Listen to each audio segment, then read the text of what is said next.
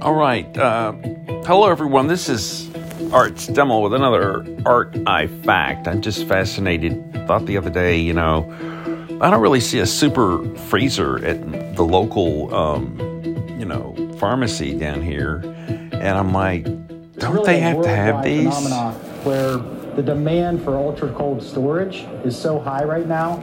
And I think everybody that is going to be potentially storing COVID-19 vaccine is looking to get their hands on something like this. Oh, yeah. Get their hands on it. $15,000 a pop. Somebody's making some coin on that.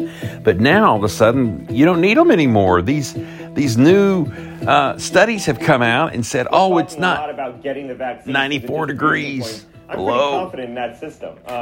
In Pfizer, the company I'm on the board of, has built specialized packaging to maintain the cold chain of the products. I think it's the last mile that's going to be the challenge. In the communities, getting people into the vaccine distribution sites or getting it out into the communities and going into homes to vaccinate people who are eligible for it. Must have been a challenge because they raised the temperature these things can now withstand, up to 46 degrees. Had to put it in the refrigerator and keep them for a month at a time now. To ensure all of this can happen on such incredibly tight time frames, OWS and our partners have been running not only tabletop exercises, but actual field exercises for the shipment procedures.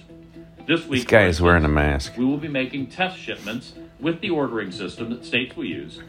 That is, performing shipments that don't contain actual product in order to ensure that all goes smoothly. Smoothly, yeah.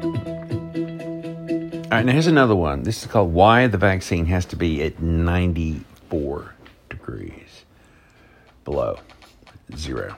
Pfizer and Moderna each recently introduced the first COVID-19 vaccines on the market, and both are over 90% effective.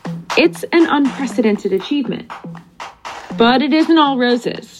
These vaccines are looking to be a logistical challenge. Why? Because they work in an entirely different way than conventional vaccines. Entirely different. Conventional vaccines usually contain inactivated disease proteins that were made by the pathogen, essentially mimicking the infectious agent. Once injected, the body's immune system will learn how to protect against these agents. Then, when you're actually exposed to the disease, your immune system already knows to fight it off. But these new vaccines are different. It's called an RNA vaccine. It contains an mRNA sequence that is coded for a disease-specific antigen. Altering your DNA. mRNA is the molecule that tells cells what to build. In this case, it tells them to build a cell that mimics COVID-19 on the cell's surface. But it's not actually COVID. Then the immune system recognizes that it's a threat and learns to protect against. Our approach is where they Let's get on to the 94 below. The body to recognize, to create very promising. Since the RNA vaccine doesn't have any infectious elements, it's safer, as there's no risk of accidentally getting sick. And it's really effective. During their phase 3 clinical trials, Pfizer and BioNTech said it had been 95% effective. But what about during the Moderna's 94 phase below? 3 trials, they have had a 94.5% success rate. The U.S. Food and Drug Administration had only expected a little more there mid part. Let's get on. Oh, here we go. 94 below. Needs to be administered to different modes of storage and administration. First, the vaccine needs to be administered twice, 21 days apart. And it needs to be cold. Really, really cold. Negative 94 degrees Fahrenheit cold. Really? Normally, vaccines only need to be stored at 40 degrees. A Pfizer representative said that as soon as the vaccine begins to warm up, the mRNA component begins to fall apart and twist around in ways so that it doesn't become effective.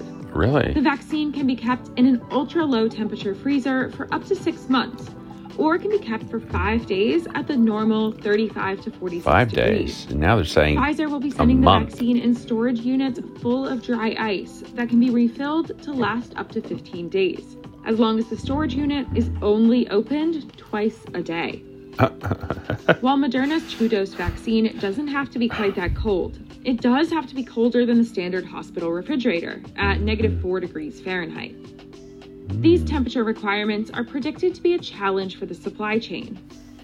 That's why they relaxed them. There's a chronic lack of suitable equipment and even dry ice in much of the global south, like many parts of Africa, South America, and Asia, where literally billions of people... So what I see here is a possibility down the road when things go awry and it gets exposed, people are dying from these things. Oh, well, first of all, you guys made us make these things so quickly and on the fly, I mean, we really couldn't spend as much time as we wanted to in trials. And then they're going to say things like, well, we're supposed to keep them really, really cold. And some of these places in the world can't afford refrigerators and freezers to get that cold. So, most likely the temperature got too high and it twisted, sister. Really?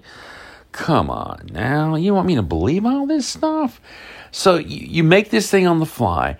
You get it out to people in a dangerous level that it renders it ineffective anyway.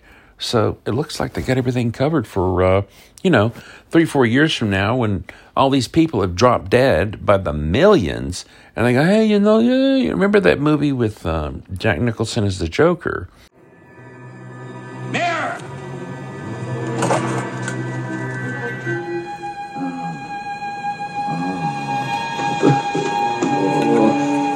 You understand that the nerves were completely severed, Mr. Napier.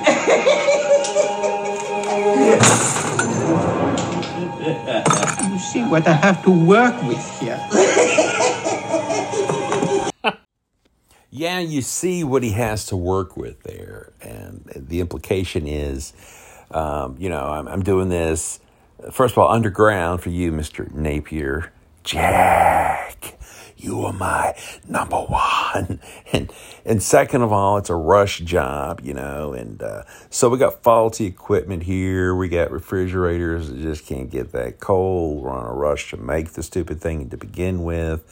And so all these legal matters in the future are going to be able to soothe the masses with their excuses that are coming later after millions of people accidentally just get destroyed and murdered by these shoddy, fearfully imposed upon the public products. Don't you just love the way they call it that?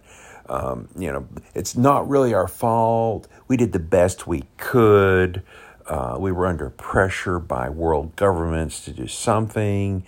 If we didn't do anything at all, if we didn't even attempt, perhaps all of humanity could have been wiped away. So, in another Jack Nicholson movie, I swear, Mars Attacks, when a third of Congress is annihilated by these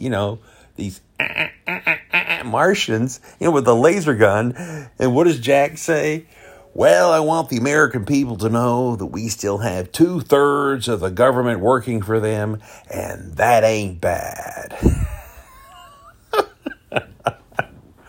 Well, anyway, guys, thanks for tuning in today to this Art I Fact. And, this is stuff that you can just see empirically for yourself. Just think about it. Next time you go into your Walgreens, CVS, or wherever the heck you're going to go, say, hey, do you guys have one of those? Or did you ever have, here you go, did you ever own one of those highfalutin $15,000 negative 94-degree freezers? And if you did purchase one, where is it now?